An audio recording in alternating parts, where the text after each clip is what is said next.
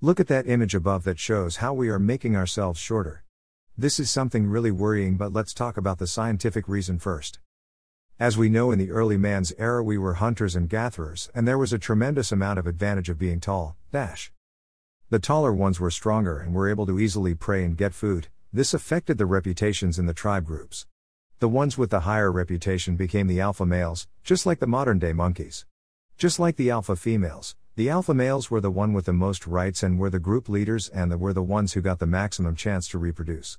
This made the genes of taller creatures go ahead, and the ones who were short in height were given nearly no right to reproduce, because they were weak as lack of food caused the alpha male ate the first. So this was my theory on the reason for continuous increase in height in the human species.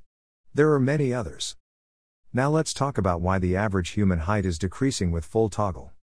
We, in the present, are given equal rights and there is no alpha male system, so the Homo sapiens can reproduce freely and there is no lack of food, generally.